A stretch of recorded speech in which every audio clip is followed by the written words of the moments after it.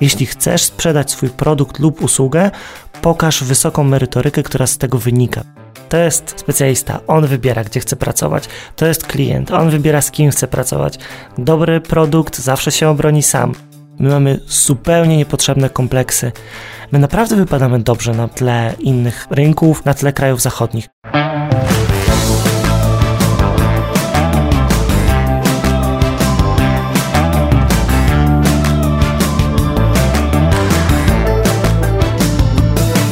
O reklamie w internecie. Dla kogo? Za ile? I po co? Opowiada Piotr Polok. Pyta Natalia Siuta. Z tej strony Natalia Siuta i Piotrek Polok, a z nami Krzysztof Marzec, CEO w Deva Group, autor 2 książek, ponad 100 artykułów i wysoko ocenianych kursów online, mający na koncie szkolenia dla najlepszych agencji domów mediowych. Pracował m.in. dla takich marek jak Allegro, Interia czy Grupa RMF. Człowiek, który na scenie czuje się jak ryba w wodzie, gościł już na scenach kilkudziesięciu konferencji. Sam też wymyślił i organizuje SEM-KRK, czyli cykl konferencji z dużą dawką wiedzy z zakresu SEM i SEO. Cześć. Cześć, bardzo mi miło, dziękuję za zaproszenie. Cześć, nam również miło. To jak już jesteśmy przy SEM-KRK, to pytanie, jak idą przygotowania do kolejnej, 19. edycji? Właśnie powoli ruszamy. Już mieliśmy 2 podejścia, żeby zobaczyć miejsce, w którym będziemy organizować kolejną edycję, czyli wracamy do zajezdni. Chcemy podejść bardzo ambitnie i zorganizować tą większą edycję, za którą bardzo, bardzo tęsknimy i która się nie odbyła w zeszłym roku właśnie przez wszystkie te obostrzenia. Natomiast zbliża się wielkimi krokami najtrudniejszy w sumie element SEM-KRK, czyli dobór prelegentów. I to chcemy zrobić jak najszybciej, tak żeby być w tym roku może trochę wcześniej gotowi z całą agendą, zanim ruszy sprzedaż biletów, bo zazwyczaj było odwrotnie. Ruszała sprzedaż biletów, a my jeszcze agendę dopinaliśmy. Okej, to zanim jeszcze przejdziemy do wyboru prelegentów, obszarów tematycznych i tego, jak to tak naprawdę wygląda od kuchni, to powiedz proszę, jak duża jest różnica w organizacji takiego wydarzenia stacjonarnie, a online? Dla mnie ogromna, bo odpada mnóstwo takich aspektów logistycznych, paczki, pakowanie się w ogóle i sprawdzanie tego miejsca, gdzie mamy prelegentów, gdzie występujemy i właściwie ta nasza checklista rzeczy, które trzeba sprawdzić, jest dużo, dużo krótsza. Natomiast mam wrażenie i może sami tak też to odczuwacie, że po takim początkowym okresie, kiedy wszystko przenosiło się do online'u, jesteśmy trochę tymi online'owymi rzeczami zmęczeni. I powiem wam szczerze, że dużo więcej jak gdyby energii i takiego samozaparcia potrzebowaliśmy do zorganizowania tych kolejnych wersji online, bo my właściwie mamy duży problem, czy nazywać się konferencją, bo my jesteśmy barcampem i u nas najbardziej to, co ja sobie cenię w wydarzeniach, to jest to, że można się spotkać z ludźmi, że faktycznie jest bar, bo za każdym razem dbamy o to, żeby był bar, żeby można było posiedzieć, pogadać i tego nam brakowało w tych online'owych rzeczach. Wiadomo, że jest łatwiej zdobyć odbiorców, łatwiej zachęcić osoby, które po prostu mieszkają bardzo daleko i nagle się stają na naszej liście uczestnikami. Mieliśmy osoby z zagranicy, mieliśmy prelegentów, którzy nadawali z zagranicy, ze swoich przedłużonych epidemicznych urlopów i tak dalej, więc to też było na plus. Pod względem logistycznym dało się zrobić dużo więcej. Udało nam się ściągnąć takich prelegentów, którzy prawdopodobnie w tym terminie, czy na tej mniejszej edycji w ogóle by nie wystąpili, gdyby było trzeba przyjechać do Krakowa i tutaj chwilę być. I też wiem, że warsztaty przyciągały takie osoby, które mogły poświęcić na to więcej czasu, no ale na przykład znowu dodatkowy koszt przyjechania do Krakowa czy noclegu, no je wcześniej odstraszał. I to może było taką też zachętą, żeby poznali nas od strony merytorycznej i natomiast wszyscy zgodnie uznaliśmy, że raczej nie chcemy do tego wracać, chcemy organizować wersje offline'owe, na żywo, nawet kosztem tego, żeby odpuścić jakiś termin i tak właśnie podeszliśmy do terminu, który normalnie nam wypadałby w marcu na mniejszą edycję, nie będziemy jej organizować po to, żeby się skupić i żeby lepiej wypadła ta edycja czerwcowa. Ja też nawiązując do tego, co Krzysiu powiedział odnośnie edycji online, to mam takie trochę poczucie, że ludzie nie tyle, może też byli tym zmęczeni, ale nie byli aż tak bardzo zaangażowani, bo jednak siedzieli w tym domu, ktoś ich odwiódł od ekranu na chwilę, później wracali, nie wiedzieli, co się dzieje, w końcu mogli powiedzieć, a dobra, wyłączę, bo i tak nie wiem, o co chodzi. Jednak jak się przychodzi na ten offline, to jest się w pełni sfokusowanym na tym, co się dzieje, skupionym i ma się poczucie tego bycia. Tak, i ja powiem wam, że największym problemem, śmiejemy się, bo takie problemy to byśmy chcieli zawsze mieć, tej edycji, którą mieliśmy pierwszą offline'ową, na żywo tradycyjną, było to, że mieliśmy problem ze ściągnięciem ludzi z przerwy z powrotem na prelekcję, ponieważ oni zwyczajnie się rozgadali i się cieszyli tym. Wymieniliśmy się tą informacją z Arturem, organizatorem festiwalu SEO, i Artur powiedział, że przedłużenie przerw u nich do takiego czasu, żeby wszyscy zdążyli pogadać, było strzałem w dziesiątkę.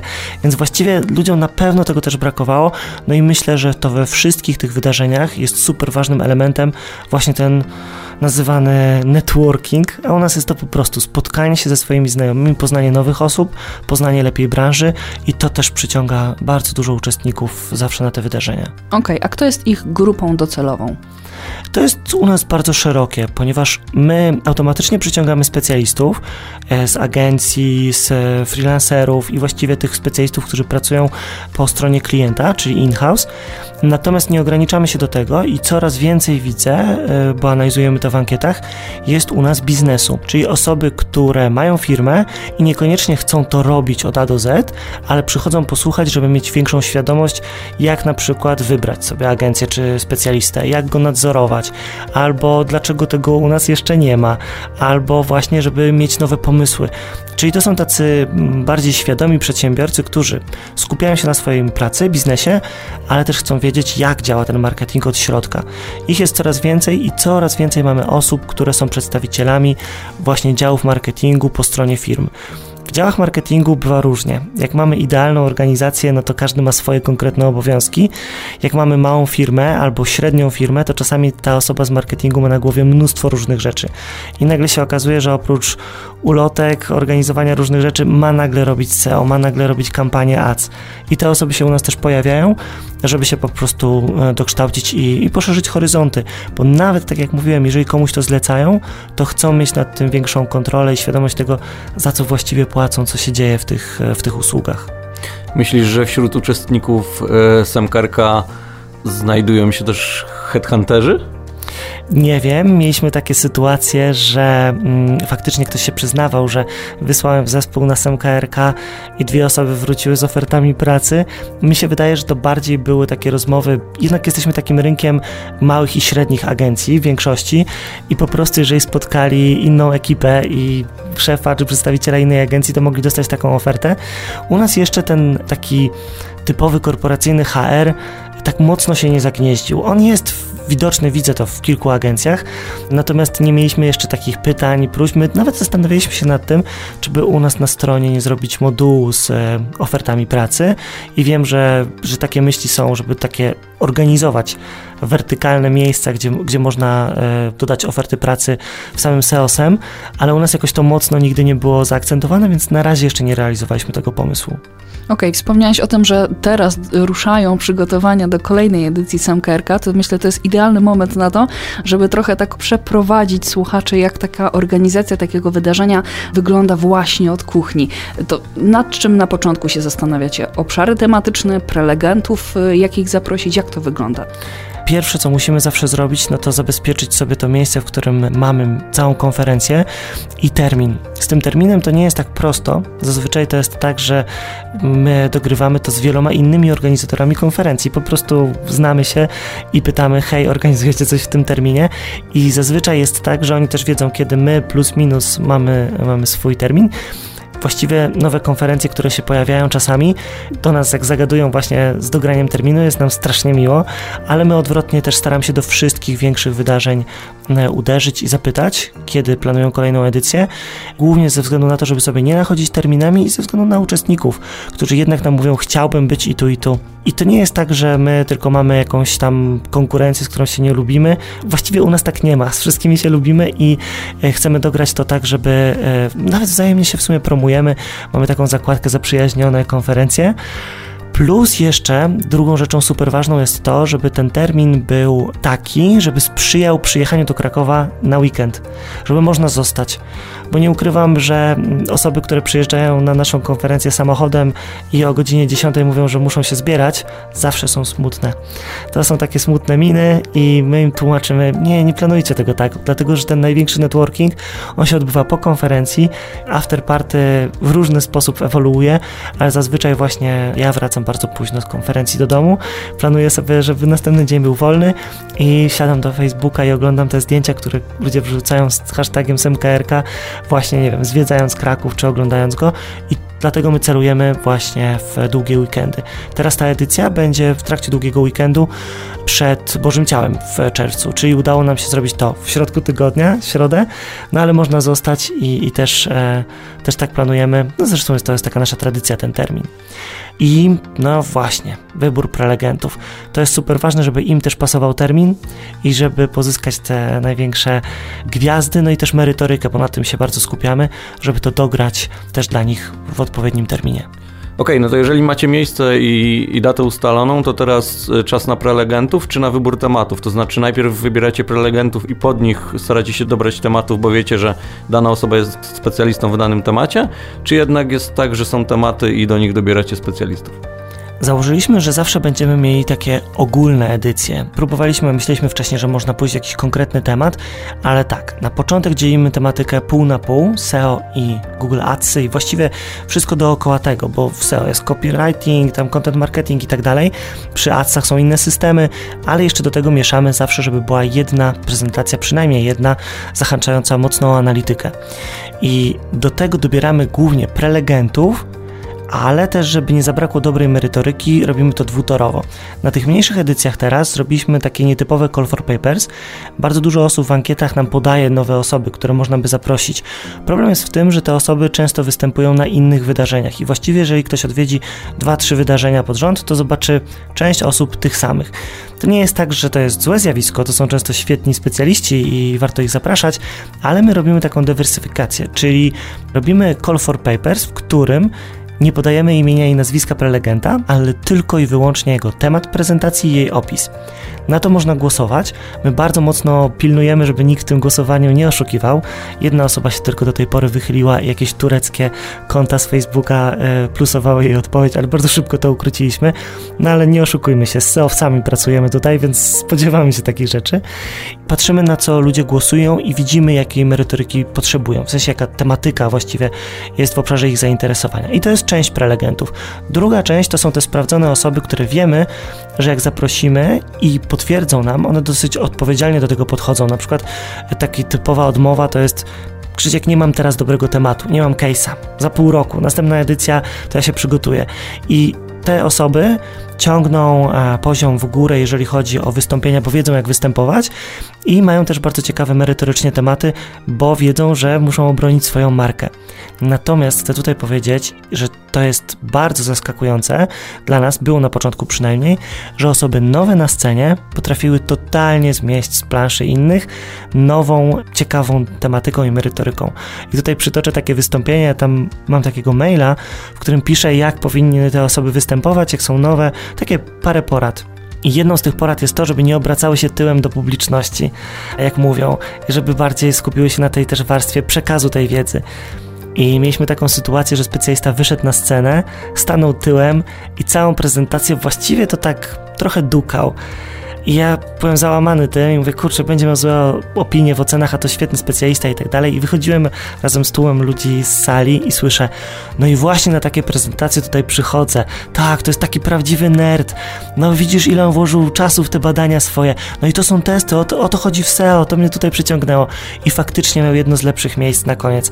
Więc to nie chodzi o to, żeby być super, nie wiem, stand-uperem, żeby wpleść odpowiednie jakieś żarciki i tak dalej. Czasami można wyjść ze świetną oceną po tym, po prostu za samą merytorykę. I myślę, że to jest też ważne, że jest takie różnicowanie. Część osób oczywiście wejdzie i zrobi dobry show i tą merytorykę gdzieś tam wymiesza, ale nie wymagamy tego od wszystkich prelegentów, a też te nasze oceny nie są po to, żeby ich jakoś tam motywować w kierunku tego, żeby właśnie robili show, tylko one też pokazują, że ta merytoryka potrafi wygrać po prostu. Myślę, że to też jest fajny pomysł z tym ukrywaniem prelegentów, a pokazywaniem tylko tematów i głosowaniem, bo wtedy wiadomo, że ludzie nie przychodzą na ludzi, tylko na tematy. I jest to o tyle fajne, że nawet gdyby ktoś miał słaby temat, ale byłby znany, to bym powiedział, dobra, idę na niego, bo go znam, bo go lubię, to go posłucham. Ale tak naprawdę, czy coś nowego wyniosę? Nie wiem. A tutaj w drugą stronę, fajny temat, może coś się ciekawego dowiem, a że opowiada to osoba, której nie znam, tym lepiej, bo może ją poznam i okaże się, że była super i nawiążemy jakąś współpracę. Dokładnie tak. Myślę, że to, co wymieniłeś, to jest zjawisko, które generuje najwięcej rozczarowań. Idę na tą a tą osobę i nagle tej osoby nie mam, bo się rozchorowała, albo ta osoba jest, ale nie dowiozła tematu. I jeżeli ktoś się nastawi w ten sposób, no to się po prostu może łatwo rozczarować. Natomiast jeżeli ktoś nastawi się, byłem na poprzednich edycjach, było ok, wow, nie znam połowy prelegentów, ale nagle dowieźli ciekawe tematy, no to jest źródło tych właśnie pozytywnych ocen. Jestem pozytywnie zaskoczony, wszystko super, nie macie ciągle tych samych osób, dajecie szansę nowym, to działa na plus. Okej, to wracając cały czas jeszcze do tego, powiedzmy, nazwijmy to schematu organizacji takiego wydarzenia. Mamy termin, mamy miejsce, mamy mniej więcej prelegentów już wstępnie potwierdzonych, obszary tematycznie mniej więcej też. Co dalej? Nie będę ściemniał, to jest wielki chaos, z którego wyłania się coś, co go porządkuje, czyli checklista. Właściwie to jest tak, że na przykład teraz mamy różne pomysły, że zróbmy strefę chilloutu, zróbmy coś tam, gdzieś na konferencji widzieliśmy, że był Prosecco Van, to u nas też musi być. I z tych wszystkich pomysłów zaczynamy wybierać te, które są właściwie ważne, te, które się uda zrealizować, bo wjechanie tego Prosecco Vana do Mangi to było niezłe przedsięwzięcie, ale się udało i z tego wszystkiego powstaje lista i po kolei musimy sobie oznaczać to, co musimy zrealizować wcześniej, czyli właśnie dograć wszystkie tematy, szczególnie z partnerami, bo my bardzo mocno opieramy się na tym, że uczestnicy konferencji mają dodatkową wartość w postaci materiałów od partnerów. To już nawet nie chodzi o jakieś tam gadżety, tylko chodzi o to, że mają dostęp do zniżek, że ci partnerzy mają swoje stoiska, że można z nimi porozmawiać. Oni podchodzą do tego tak, że co z tego, że każdy specjalista SEO czy SEM mnie zna, jeżeli nie miał wcześniej jakiegoś kontaktu z nami i podchodzą do tego też w ten sposób, że się spotykają właściwie z swoimi klientami w postaci tych specjalistów czy biznesów, poznają nowych i zazwyczaj właśnie po takim spotkaniu dostaję feedback, że warto było się u nas też pojawić, więc to mi się podoba. My też dbamy o to, żeby oni byli w odpowiednim miejscu, żeby były te przerwy, żeby mieli czas, żeby podejść i tutaj jest bardzo dużo ustaleń.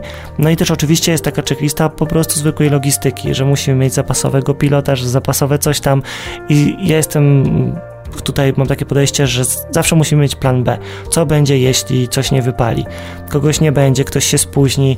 Jak gdyby każdy prelegent wie, że może być nagle przesunięty w agendzie, bo nagle zgubiliśmy prelegenta, który gdzieś wyszedł i pytamy, widzieliście go? Tak, ostatnio przy barze. A ja mówię, oj, to niedobrze, bo trzeba będzie go gdzieś odszukać. Mieliśmy też takie sytuacje, takie po prostu losowe, gdzie nagle zabrakło jakichś ulotek, gdzie coś trzeba było załatwić na ostatnią chwilę i realizowaliśmy dzień przed imienne identyfikatory, po czym postanowiliśmy już nigdy więcej, dlatego że to jest za duży stres i osoby, które przyjeżdżają i mają ten identyfikator wypisany długopisem, a wszyscy inni wydrukowane, pytają dlaczego. No jak kupiłeś wczoraj bilet, to się nie dało, ale ich miny obrażone mówią, nie, nigdy więcej takich identyfikatorów. I z tego wszystkiego jest ta nasza checklista. Ona jest podzielona w czasie, co musimy zrobić miesiąc przed, co musimy zrobić tydzień przed, w dniu wydarzenia i właściwie ma chyba z kilkadziesiąt punktów. I właśnie ona się skracała na te spotkania online'owe, no ale kosztem właśnie czegoś, kosztem tego, że nie było tych ciekawych rzeczy. Cały czas mówimy o tych sprawach organizacyjnych, o czasie, o stresie, a ile osób tak naprawdę jest zaangażowanych w organizację i jak długo to trwa, to znaczy kiedy się zaczyna i kiedy kończy, bo rozumiem, że dzień, kiedy kończy się konferencja, to nie jest koniec waszej pracy. Dokładnie tak, bo w ogóle całe przedsięwzięcie SMKRK zaczęło się od tego, że trafiła do nas bardzo ambitna osoba, czyli Ala Musiał i powiedziała, no jak zawsze planowaliście, żeby zorganizować, to wreszcie zorganizujmy i po prostu zorganizowała. I to właściwie było na jej głowie, plus takim pospolitym ruszeniem osoby z agencji, specjaliści po prostu pomogli. Od technicznych rzeczy był na przykład Łukasz, który jest new biznesem, ktoś tam pomagał, ktoś siedział na recepcji, więc właściwie zasobami biurami agencyjnymi. To z czasem bardzo, bardzo burzyło nam pracę agencji, więc zaczęliśmy zatrudniać po prostu osoby z zewnątrz. Mamy takie sprawdzone osoby, które nam pomagają i w tym momencie cały dział marketingu plus te osoby z zewnątrz, plus jeszcze parę osób zaangażowanych z agencji stanowi taki zespół. No ale właściwie potem, jak organizowała to z nami znowu też bardzo ambitna osoba Justyna Mądro, to w pewnym momencie niestety cała organizacja konferencji była na jej głowie. Mimo tego, że miała osoby do pomocy, to miała minę czasami, jakby chciała mnie zamordować, jak wymyślałem kolejne absurdalne pomysły. Świetnie to dowoziła. Teraz projekt jest na głowie Kamila, ale staramy się mu pomagać właściwie od każdej rzeczy, ma tam jakąś osobę, natomiast dalej jest bardzo dużo rzeczy, które właśnie tak jak powiedziałeś, na przykład po konferencji trzeba niektóre rzeczy odesłać, wysłać nagrody. My mamy po prostu biuro, które jest totalnie takim biurem wysyłkowym przed i po SEMKRK. Jednym z punktów na mojej checkliście przed SEMKRK było to, że sprzątaliśmy piwnicę, w której trzymamy różne wszystkie rzeczy i dbamy o to, żeby podsyłać te materiały, które nie zeszły, tak? I też zrobić po prostu zwyczajny porządek. Potrafi to mocno nam zaburzyć pracę w agencji. Teraz już dużo, dużo mniej, ale wcześniej to był taki wielkie I też opowiem śmieszną historię. Na Bigu komunikowaliśmy się za pomocą WhatsAppa, mieliśmy swoją grupę i co chwilę były tam, tutaj jest za zimno, tu za ciepło, tu za głośno, tu potrzebujemy ulotki, tu przynieście nam jakąś listę i tak dalej. I tak po którymś prelegencie w końcu padło pytanie, kto wymyślił, żeby tych prelegentów było 14, bo jesteśmy wszyscy wykończeni. I oczywiście to ja napisałem i to ja wymyśliłem, żeby ich było 14. Też do tego nie będziemy raczej wracać, wszyscy byli wykończeni wtedy, ale powiem wam, że to potrafi być super męczące. Ten after, który jest później, to ja nie wiem, skąd my na niego bierzemy właściwie energię, bo to jest chyba takie, jak ta adrenalina opadnie, bo ja czasami marzę, żeby po prostu pójść do domu i zwyczajnie spać wtedy. Jest to naprawdę spore wyzwanie, żeby to od A do Z dowieść, no i stresujemy się też tym, żeby wszyscy byli zadowoleni. Ta największa ulga jest wtedy, kiedy widzimy ankiety i porównujemy je do innych, czy wypadło to lepiej, czy gorzej. Wracając jeszcze do samych wystąpień prelegentów, wy robicie wcześniej jakieś próby, czy nie jest tak? Nie, poszliśmy na żywioł i robimy to w ten sposób, że ich delikatnie mówiąc przymuszamy, żeby wysłali nam wcześniej prezentację. Ja tę prezentację sprawdzam pod kątem bardziej takim merytoryczno-literówkowym i tak dalej. Daję im sugestie, takie sprawdzone praktyki typu, no słuchaj, z 10 rzędu nie będzie widać tych cyfr. Musisz je powiększyć albo nastawić się na to, że je omówisz. Mówię też o tym, że zwracam uwagę, że tego czasu jest bardzo mało na wystąpienie, bo my mamy ten format TEDxowy, tam 20 minut około i pytania na koniec i skupiam się na tym, żeby właściwie to też było coś nowego. Czyli jeżeli widzę, że tych materiałów jest tam za mało, że jest to zbyt podstawowe, to sugeruję prelegentowi, słuchaj, masz osoby, które mają 3-4 lata doświadczenia w tym na sali, one też chciałyby coś usłyszeć nowego, dodaj tam jakieś ciekawe rzeczy i tak tutaj mamy taki dialog.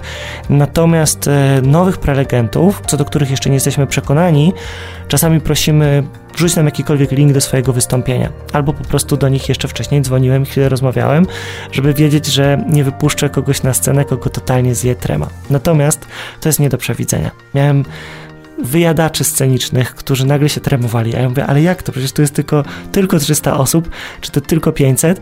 Jedna dziewczyna z Google przyszła, przywitała się ze mną i mówiła, ty powiedziałeś, że to będzie barcamp. Ile tu jest osób? 300? Ja mówię, nie, 550. I był mocny stres, ale świetnie dowiozła prezentację, więc to też działa motywacyjnie, ale prób nie robimy. Natomiast mamy tego swojego maila, za którego nas wszyscy chwalą, czyli te złote porady dla prelegentów, na co zwracać uwagę, co się może wydarzyć, czym się nie przejmować, a czym się przejmować, więc tak to rozwiązaliśmy. Zawsze jest jakaś niespodzianka, ktoś może nas rozczarować, ale więcej osób nas pozytywnie zaskakuje jednak, bo ludzie jednak mają takie coś, że chcą wypaść dobrze, reprezentują jakąś firmę, agencję, ktoś tam na nich patrzy, jest nagranie, mogą się potem oglądać i też niektórzy decydują po tym dopiero, po wystąpieniu, czy to nagranie udostępnić, czy nie. To będziemy zmieniać, bo jednak chcemy więcej tych nagrań mieć w bazie, ale od razu to podkreślę, nagrania nie zastępują atmosfery i to jest coś, co mam nadzieję, że dalej będzie przyciągało osoby do przyjścia na żywo, bo tego się nie da niczym zastąpić. Możemy powiedzieć, że trochę inaczej to wyglądało pod kątem właśnie tej online'owej wersji, bo tam mieliśmy próby związane właśnie z łączeniem, z pokazywaniem, tak jak spotkaliśmy się z Kamilem, który też z jednej strony nas uspokajał i doradzał, jak mamy się zachować. Fajną rzeczą było to, że Kamil przeprowadził nas przez cały proces, jakby udawaliśmy, że się łączymy. Mówi, dobra, to teraz Piotrek, ty będziesz miał za chwilę wejście, przygotuj swoją prezentację, żebyś nam niczego nie wyłączył, to nie klikaj tego, tutaj naciśnij tylko jeden przycisk i też zrobił z nami takie wejście jakby na żywo, że trochę w twoją rolę się wczuł i powiedział, dobra, jestem Krzysiem teraz i ja cię zaraz zapowiem, żebyś wiedział, że ja cię zapowiem, teraz wchodzisz, teraz schodzisz, nie rozłączaj się jeszcze, odpowiesz na pytanie i tak dalej, więc to też było fajne o tyle, że dał nam spokój, bo wiedzieliśmy, co się wydarzy. Ludzie, którzy dołączali do tego jego online'u, tak naprawdę mogli mieć wrażenie, że to się wszystko dzieje spontanicznie, a myśmy to już mieli wszystko przećwiczone na tyle, że wyszło to bardzo dobrze. Ja pamiętam tylko sytuację, gdzie zawiesił mi się komputer, ale byłem cały czas live. I mówię, dobra, to muszę teraz mówić, ale nie wiem, czy jestem live. I dopiero potem, jak skończyłem mówić i Krzysiu zadał mi pytanie, mówię, dobra, jestem. No i później wszystko wróciło do normy, natomiast też było trochę improwizacji, a wyszło to normalnie. Tak, Kamil Leśniak świetnie tutaj potrafi właśnie to przygotować i sprawdzić i właściwie to powiem wam, że bardzo, bardzo dużo rzeczy sobie notowaliśmy po prostu z doświadczenia naszego. Ja prowadziłem takie webinary dla Google'a jeszcze lata przed tym, śmieję się, zanim było modne, raczej z przymusu teraz, prawda? To działy nam się bardzo różne rzeczy. Działy się rzeczy abstrakcyjne. Na przykład nie sądziłem, że bateria laptopa potrafi się momentalnie wyładować, kiedy się prowadzi live streama, czyli teraz na checkliście zawsze mamy, czy jesteś podpięty kablem. Ktoś mówi, po co mam 4 godziny baterii? No to się nagle okaże, że nie. Testy dźwięku. Mieliśmy sytuację, której nam po testach nawet, zamiast włączyć się mikrofon, ten, który mamy specjalnie przygotowany, profesjonalny, po odpięciu i podpięciu aparatu nagle włączył się ten w aparacie, czyli 2,5 metra ode mnie i nikt mnie nie słyszał. Mieliśmy takie sytuacje, w których przewidujemy na zapas różne rzeczy. Co będzie, jak ktoś się rozłączy? Czy mamy telefon do tego prelegenta? Jaki jest inny kontakt do kogoś? Co będzie, jeśli prezentacja nie zadziała? No to mamy ją gdzieś tam wgraną w tle. Trudno ominąć wszystkie problemy. Wcześniej używaliśmy platformy, która, wyobraźcie sobie, pozwalała każdemu prelegentowi zarządzać wszystkim od A do Z. Czyli kiedy prelegent się rozłączał i kliknął złą ikonę, to mógł nam zamknąć całe spotkanie i nie było szansy dotrzeć nagle do 300 osób, żeby im to wznowić. Więc my po prostu panicznie baliśmy się, żeby nikt nie nacisnął tego przycisku. Pojawiał się film, który był w przerwie i on miał dźwięk. I niektórzy prelegenci ściszali ten film, no bo po prostu było głośno, oni czekali na swoją turę. Ale oni ściszali wszystkim 300 osobom, więc było przezabawnie, że my to podgłaszaliśmy i mówiliśmy, nie ściszaj. Ojej, nie wiedziałem, że to dotyczy wszystkich, więc tutaj te rzeczy naprawdę wiele razy ćwiczyliśmy, sprawdzaliśmy, było to dodatkowe wyzwanie, ale nie powiem, podczas tych wersji, które są offline'owe, też się dzieją takie rzeczy. Prelegent potrafi zejść i zabrać ze sobą pilota i go szukamy. Albo na przykład coś się dzieje z mikrofonem i się nie włączy, więc tu cały czas takie akcje się dzieją, mamy to przećwiczone i tłumaczymy prelegentom, słuchaj, nie zejdź mi ze sceny, mam do ciebie pytania, nie ucieknij gdzieś i błagam, nie zabierz ze sobą pilota i mikrofonu. Odnośnie tych tematów jeszcze chciałem nawiązać, bo ciekawa rzecz, właściwie ciekawa, standardowa, w SEO cały czas się coś zmienia, w Google Ads cały czas się coś zmienia. Czy ty sugerujesz pod kątem tematów, żeby zawsze mówić o tych rzeczach aktualnych, bo zdarzają się prezentacje, gdzie ktoś mówi, dobra, ja mam fajnego case'a, ale ten case jest sprzed 1,5 roku, na przykład albo przed pół roku, bo nie mogłem go pokazać wcześniej, bo miałem albo NDA, albo jeszcze dowoziłem jakieś wyniki, albo chcę po prostu pokazać, jak było kiedyś, a jak jest dziś. I teraz zmierzam do tego, że powiedziałeś, na sali są osoby, które mają 3, 4, 5 lat doświadczenia. One to wszystko wiedzą. I co teraz w takiej sytuacji, kiedy jest prezentacja, która naprawdę nie mówi nic nowego, a jest bardziej sprzedażowa, można też powiedzieć trochę? Jak wtedy wyjść z takiej sytuacji?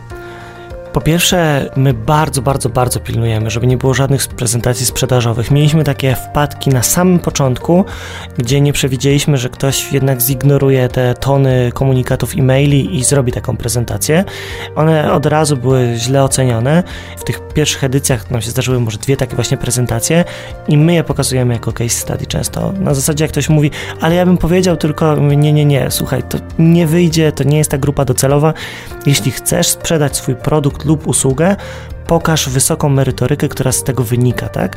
I były osoby, które są przedstawicielami na przykład narzędzi czy konkretnych agencji i potrafiły to zrobić świetnie, pokazując nie co zrobiłem, dlaczego jestem fajny, tylko jak zrobiłem i jak możesz to powielić, na przykład pracując z nami, ale niekoniecznie tak to wskazując wprost, czyli sprzedaż poprzez wysoką merytorykę. Po drugie, to jest znacznie trudniejsze, bo mamy osoby, które są po kilka lat w branży i mamy osoby, które są totalnie świeże.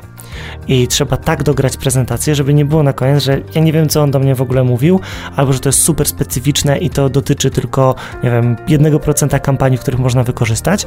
Natomiast widzimy, że ludzie mają ciąg do wiedzy i nawet jak ktoś występował i mówił na przykład o rynku, nie wiem, niemieckim, albo jak zaistnieć jakąś kampanią na YouTubie, większość osób nie robi tych kampanii, to i tak słuchali, dawali wysokie oceny ze względu na to, że była wysoko merytoryczna i pokazywała od A do Z i właściwie ktoś po takiej prezentacji mógł powiedzieć, dobra, to ja się czuję pewniej, zaczynam, próbuję to robić. To jest jedno. Jeżeli chodzi o te nowości, to one same biorą się tak automatycznie. Ludzie lubią mówić o nowych rzeczach, bo jest ich u nas całkiem sporo. Natomiast jeżeli ich brakuje w prezentacji, to też nie jest do końca nic złego. Bo ja sam często powtarzam, że można dowieść super kampanię, która jest pracą u podstaw. Piotrek, a jeżeli chodzi o twoje przygotowania do tej wersji online'owej, ty to ćwiczyłeś na przykład na kimś, żeby sprawdzić, jaki jest odbiór tego? Jak to wyglądało? Pod kątem ćwiczenia na kimś nie testowałem tego, natomiast zrobiłem sobie tak, że odpaliłem sobie stoper i kilka razy tę prezentację powiedziałem, powyrzucałem z niej co nieco, a później dopiero moja dziewczyna sprawdziła tę prezentację pod kątem wizualnym, że się tak wyrażę, czyli że gdzieś po prawej stronie lepiej, żeby dać obrazek, żeby zwiększyć tekst, żeby go w ogóle wyjustować, albo żeby każdy slajd miał tekst w tym samym miejscu, żeby to wyglądało spójnie. No i później po raz kolejny stoper, sprawdzenie, powiedzenie tego, no i też przygotowania, które znowu z Kamilem robiliśmy, też powiedział spokojnie, ta prezentacja będzie jeszcze u nas, w razie czego będzie backup, więc nic się nie stresuj, odpal sobie. Pamiętam wskazówki dotyczące tego, żeby sobie wyciszyć telefon, ale żeby wiedzieć, że będziemy dzwonić w razie czego, plus żeby żaden kurier, nikt nie wszedł do pokoju, bo z jednej strony to jest śmieszne, ale to bardzo rozprasza i potem ciężko wejść w ten rytm, gdzie mówi się, już jest się w połowie prezentacji, gdy ktoś wchodzi, później o czym ja mówiłem i tak dalej, też to nieprofesjonalnie wygląda.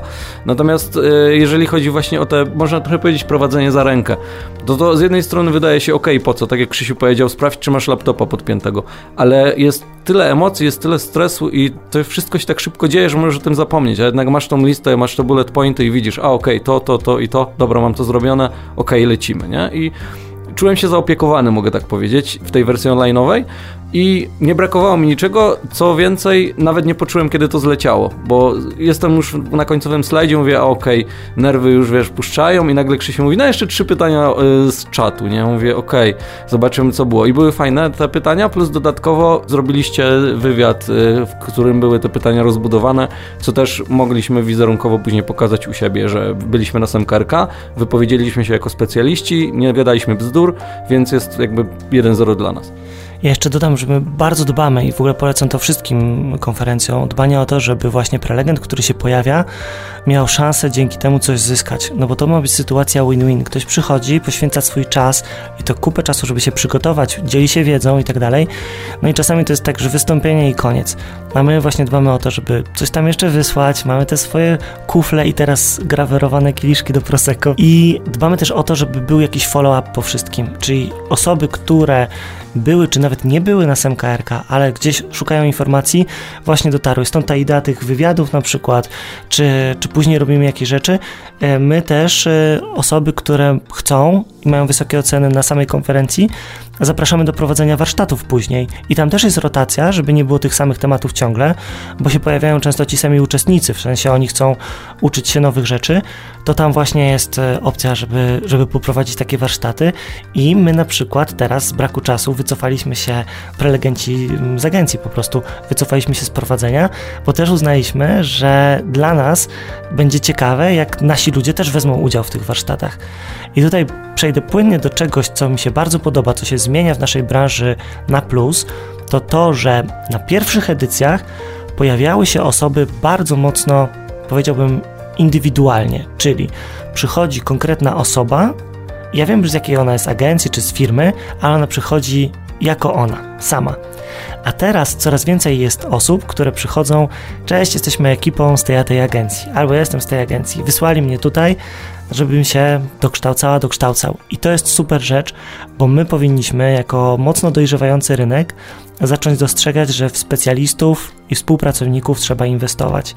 Że jeżeli ktoś pracuje 5 lat i nigdy nie był na żadnej konferencji i nie został wysłany nigdzie i tak dalej, to jest na minus. Jak gdyby to nie chodzi o to, że pójście na jakieś szkolenie to jest ujma na honorze, tylko właśnie to jest po to, żeby powiedzieć sprawdzam, tak? Co ja wiem, co wiedzą inne osoby, coś się dokształcić, coś wyłapać, w czymś się zainspirować. Ja się śmieję, że parę lat temu nie lubiłem chodzić na konferencje, bo się frustrowałem, bo miałem więcej pomysłów przez te konferencje niż czasu do zrealizowania. Teraz podchodzę do tego inaczej, bo mam zespół, który może realizować te pomysły, natomiast widzę, że jest coraz więcej właśnie takich ekip, one sobie często robią zdjęcie przy naszym smoku i to nas strasznie buduje, że jest agencja gdzieś tam, nie wiem, z Poznania na przykład aż i przysyła swoją ekipę i oni się dobrze bawią i wystawiają dobrą opinię, potem jakąś recenzję piszą. To jest super rzecz i myślę, że powinniśmy właśnie w takie relacje ze swoimi specjalistami inwestować. Ja bym jeszcze wrócił do tych warsztatów, o których powiedziałeś, że widać te relacje w branży, że to jest współpraca, a nie rywalizacja, bo na warsztatach, które są organizowane przez SEMKRK, czyli przez Deva Group, występują też osoby z innych agencji, na przykład Kasia Baranowska z Fox Strategy, która prowadzi warsztaty, albo z firmy Zgret, czyli Paweł Gontarek, który też prowadzi warsztaty. I to jest jednak z jednej strony niby konkurencja, ale z drugiej wszyscy trzymają się razem, wymieniają się doświadczeniami, robią te warsztaty, bo rynek jest na tyle chłonny i na tyle duży, że dla każdego będzie miejsce, żeby obrobić tych klientów, mówiąc kolokwialnie. Nie ma czegoś takiego, że okej, ja nie powiem ci tego, bo ty mi podbierzesz wtedy ten pomysł i ja przegram. No nie, właśnie w ten sposób wygląda, że jeden powie swój case, drugi powie swój case, a okej, czyli wy to robicie tak, wy tak, działa to, okej, fajnie. I to, że jest osoba z jednej agencji i prowadzi warsztaty dla osoby z drugiej agencji, może to tylko pomóc, tak to widzę. Tak, Paweł Gontarek nieraz mi mówił, że lubi przyjeżdżać, bo wychodzi nie tylko zadowolony z tego wszystkiego, tylko z konkretnymi leadami, więc prelegenci też tutaj mogą zyskać. Natomiast my zawsze powtarzaliśmy to, że lubimy łączyć w branży, nie dzielić. I pojawiają się raz na jakiś czas takie jakieś nielubiące się wzajemnie agencje, ktoś komuś coś podebrał, klienta czy pracownika, niepotrzebnie to czasami eskalują. My wolimy robić to na takiej zasadzie, że słuchaj, to jest specjalista, on wybiera, gdzie chce pracować, to jest klient, on wybiera, z kim chce pracować. Dobry produkt zawsze się obroni sam i właściwie spotykamy się w branży i możemy się dzielić swoimi sukcesami, chwalić. Właściwie też my się uczymy od siebie, bo jak mieliśmy teraz duży kryzys, jeśli chodzi o specjalistów ads, brakowało na rynku specjalistów, a klienci palili drzwiami i oknami właściwie, bo dużo sklepów i firm przeniosło się do online'u, no to rozmawialiśmy ze sobą nie na zasadzie tam, o dobrze, że wam też nie idzie, tylko na zasadzie, co robicie, żeby było ciekawiej, i mieliśmy różne pomysły i wzajemnie od siebie się uczyliśmy. I to konkurencyjne, niby agencje z tego samego miasta, no ale właśnie oni wiedzą, że mogą nam zaufać, bo my ich zapraszamy gdzieś tutaj, my im wiemy, że możemy zaufać, bo dowieźli świetną prezentację, no i to buduje właśnie rynek. To są rzeczy takie na plus, które myślę, że sprawią, że więcej osób, mówię tutaj kompletnie z zewnątrz branży, będzie lepiej ją postrzegało przez pryzmat pozytywny, a nie jakichś takich negatywnych. Mieliśmy kiedyś taką sytuację, że przyszliśmy do klienta i pytała nas, co sądzicie o agencji X, bo mamy od niej też ofertę. A ja mówię, nie wiem, lubię tą a tą osobę, byli u nas na SEMKRK i są okej, a czemu pytacie? Ja mówię, aha, no już tutaj zaplusowaliście, bo nie powiedzieliście, że są źli i tam nie jedziecie po konkurencji. Ja mówię, no ale ktoś tak robi? No zdziwiłby się pan, jak dużo firm. Więc trzeba po prostu budować to pozytywnie i myślę, że to jest też coś, co właśnie nas jako branżę pokaże dobrze na zewnątrz. A jak twoim zdaniem branża w Polsce wypada na tle innych krajów? Bo to, że mamy specjalistów i to, że mamy wydarzenia jak SEMKRK w Polsce, to jest jedno, ale zagranica też ma swoje rzeczy. To powiem takie 3 aspekty, które mi wpadają do głowy na początku. Po pierwsze, to widzę nawet po sobie, my mamy zupełnie niepotrzebne kompleksy. Mało osób z Polski występuje za granicą na konferencjach Nawet mi to bardzo, bardzo długo zajęło, żeby wystąpić, ponieważ my uważamy, że jak źle powiemy cokolwiek po angielsku, to jest koniec świata, a potem się jedzie na taką konferencję i tam jest European English mocno, ktoś z Niemiec mówi z akcentem niemieckim, ktoś z Francji z innym, przychodzi nagle ktoś z Wielkiej Brytanii, ja nie rozumiem połowy tego, co on mówi, bo mówi z jakimś swoim akcentem, nie wiem, spod Glasgow i po prostu tym w ogóle nie powinniśmy się przejmować. Mamy super wiedzę merytoryczną i to jest drugi punkt. My naprawdę wypadamy dobrze na tle innych rynków, na tle krajów zachodnich. Właściwie to łatwiej mi o tym mówić od strony bycia sędzią w European Search Awards czy Global Search Awards. Powiem wam, że case'y, które ja tam oceniam, ja mam tylko część kategorii, tak nie widzę wszystkich tych case'ów, ale jak widzę agencję z Polski, mi się włącza od razu, że to zobaczmy, jak można to wywindować wyżej. Śmieje się, taki lokalny patriotyzm. Oczywiście muszę być w tym totalnie uczciwy i nie mogę jakoś tam mówić, nie, to znam ich i oni mają wygrać, ale nie trzeba tak kombinować. My czasami te case'y mamy dużo, dużo lepsze niż, uwaga, agencje z większym kapitałem, z większą ilością pracowników, z większym doświadczeniem w latach i naprawdę tam wypadamy bardzo, bardzo dobrze. Nawet w tym konkursie EMEA Partners Awards samego Google'a przebijają się agencje z Polski i warto tam na to patrzeć.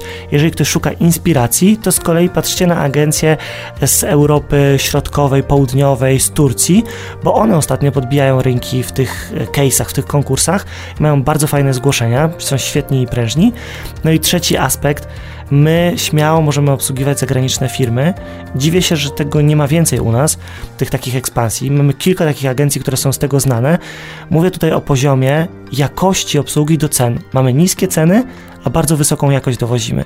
I tutaj to też pewnie wynika z tego, że nie mamy tego przemyślanego, może są jakieś kompleksy, może jest jakaś bariera po stronie klientów, dlaczego mam nagle zaufać firmie z Polski, ale zawsze wracam pamięcią do wpisu na blogu chyba Webmasters Central w Google. W każdym razie informowali o jakiejś zmianie algorytmicznej i powiedzieli, że będzie to dotyczyło około 1% fraz, tam jakaś walka z mocnym jakimś web spamem. I była tam taka gwiazdka i przewijam tą gwiazdkę do dołu i było napisane: nie dotyczy rynków w Polsce i w Rosji, tutaj szacujemy, że 2%. To chodzi o to, że po prostu my musimy mocniej kombinować, bo jest większa konkurencja u nas, dużo więcej osób, które się lepiej znają na tym, co robią. Tak przynajmniej ja to odbieram, analizując te case'y, oglądając te konferencje i my po prostu powinniśmy więcej tego pokazywać na zewnątrz. To jest duża szansa na rozwój dla agencji i ten nie tylko eksport dla klientów z Polski, ale eksport naszych usług dla firm, które zupełnie w Polsce nie pracują. To jest spory kawałek tortu, który możemy sobie uciąć. O reklamie w internecie. Dla kogo? Za ile? I po co?